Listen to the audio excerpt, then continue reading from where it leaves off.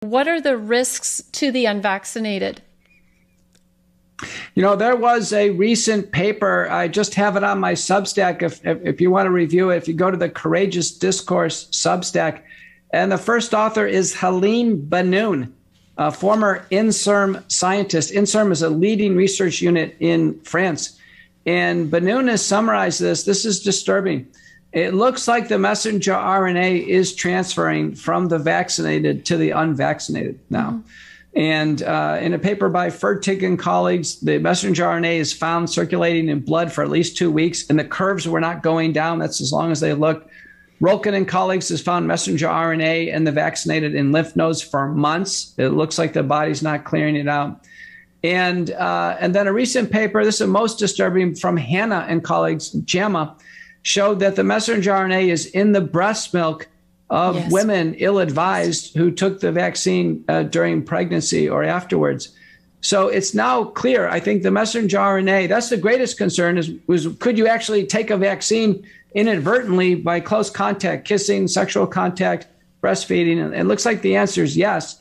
Now the question on the table is, how long do you wait for contact? No one knows. The vaccines, the messenger RNA vaccines for sure, they've never been demonstrated to actually leave the body.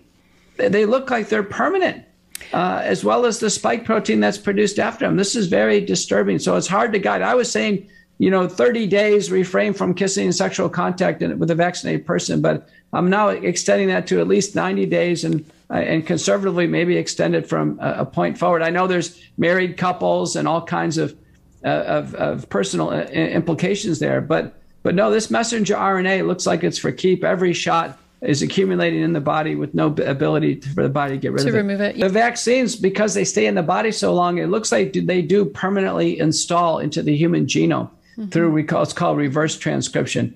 So this is disturbing that not only does the vaccines not get out of the body, but now they're changing the human genome. This was shown in a human hepatoma cell line. And so it's conceivable that 2 vaccinated people could actually pass the code for Pfizer and Moderna into the baby permanently. The government, as they developed these vaccines, as they kind of rushed it through the final stages, there was no assurances that these were safe. There was no genotoxicity, no teratogenicity studies. Now to learn, and in autopsy studies, the spike protein produced from the genetic material is found in the heart. Bowmeyer and colleagues have shown that. It's found in the brain. Found in the brain, Mora and colleagues. So I can tell you, everyone who's taken the vaccine has this material in their brain, their heart, their adrenal glands, reproductive organs. It's really a terrible thought. My heart goes out to people who have taken the vaccine. Yeah.